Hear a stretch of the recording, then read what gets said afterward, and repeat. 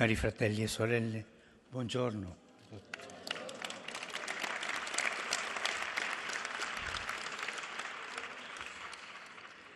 Sono contento di accogliervi in occasione del 25° anniversario della nascita di TV 2000 e del circuito in Blu 2000. Saluto Monsignor Giuseppe Batturi, segretario generale della Conferenza Episcopale Italiana, e Monsignor Piero Cocci, presidente della Fondazione Comunicazione e Cultura e di Rete Blu, e tutti voi che lavorate in questa media. Sono passati 10 anni dal nostro precedente incontro e molto è cambiato nel panorama mediatico. L'innovazione tecnologica ha trasformato le modalità di produzione dei contenuti e così come la loro fruizione. E ora l'intelligenza artificiale sta modificando in modo radicale anche l'informazione e la comunicazione, attraverso di esse alcuni passi della convivenza civile. In questo vortice che pare trascinare non solo gli operatori del settore, ma un po' tutti noi, ci sono tuttavia alcuni principi che restano fissi, come stelle alle quali guardare per orientarsi e non smarrire la rotta. E ciò riguarda in modo particolare a voi, che insieme al quotidiano Avvenire e all'agenzia SIR avete un'appartenenza ben precisa, la Conferenza Episcopale Italiana. Questo non è un limite, anzi è espressione di una grande libertà, perché ricorda che la comunicazione e l'informazione hanno sempre le radici nell'umano. E ancora sottolinea l'importanza di incarnare la fede nella cultura, in particolare attraverso la testimonianza, narrando storie in cui il buio che è intorno a noi non spenga il lume della speranza. È fondamentale ricordare e vivere questa appartenenza. Per questo vorrei indicarvi 3 parole per proseguire sulla strada del vostro lavoro. La prima è prossimità, essere prossimo. Ogni giorno tramite la televisione e la radio vi fate vicini a tante persone che trovano in voi degli amici da cui ricevere informazioni, con cui trascorrere piacevolmente il tempo o andare alla scoperta di realtà, esperienze e luoghi nuovi. E questa prossimità si estende anche ai territori e alle periferie dove la gente abita. A me piace pensare che la prossimità è una delle qualità di Dio, che si è fatto prossimo a noi. E sono 3 le cose che fanno vedere Dio. La prossimità è prossima. La tenerezza, Dio è tenero. E la compassione, sempre perdona. Non dimenticatevi questo, la prossimità, compassione e tenerezza.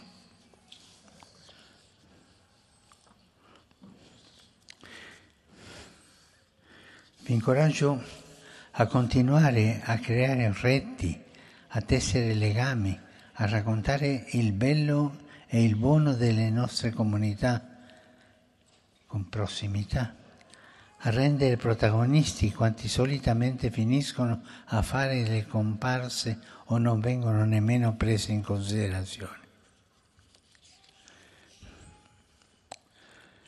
La comunicazione, lo sappiamo, rischia di appiattirsi su alcune logiche dominanti, di piegarsi al potere, addirittura di costruire fake news.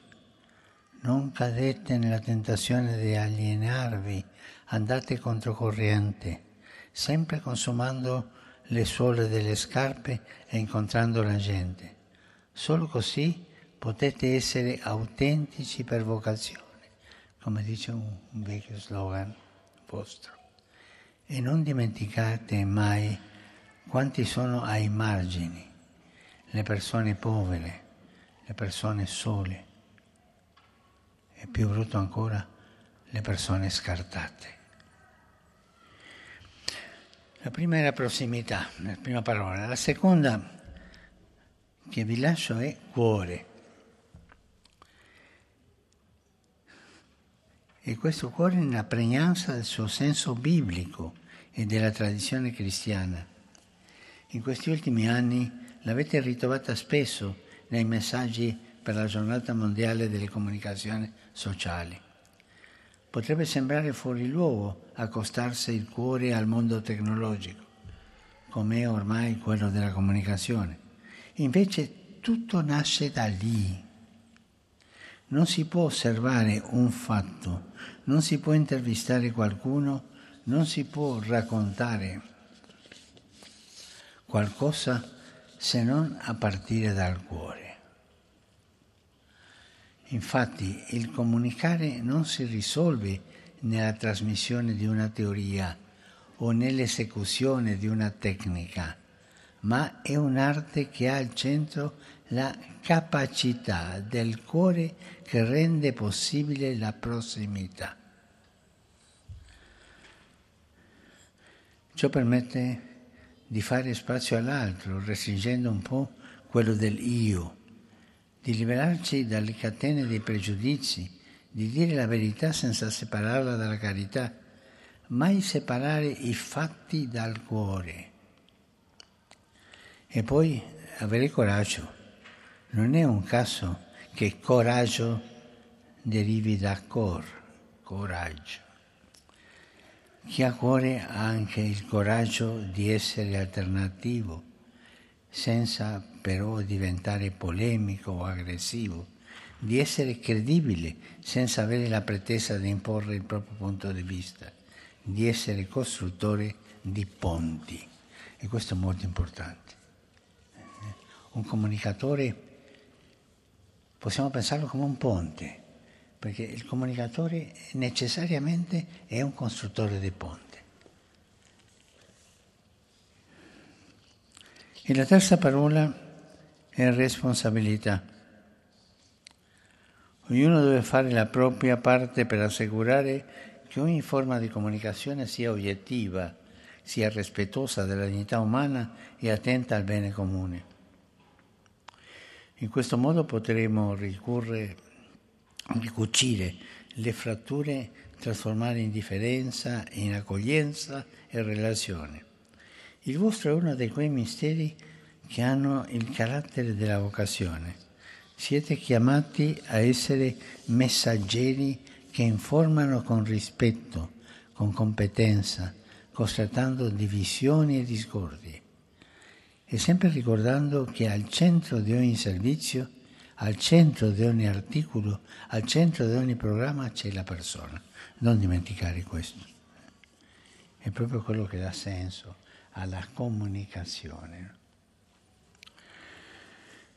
Cari amici, 10 anni fa avete avviato una fase di ripensamento e riorganizzazione del vostro lavoro. In questi giorni avete aggiunto un ulteriore tassello con il lancio della vostra app, che anch'essa contribuisca a comunicare con prossimità, cuore e responsabilità. Andate avanti su questa strada, ricordando quello che diceva il vostro patrono San Francesco di Sales. Non è per la grandezza delle nostre azioni che noi piaceremo a Dio, ma per l'amore con cui le compiamo. Non è per la grandezza delle nostre azioni che noi piaceremo a Dio, ma per l'amore con cui le compiamo. Vi benedico di cuore e vi chiedo per favore di pregare per me. Grazie.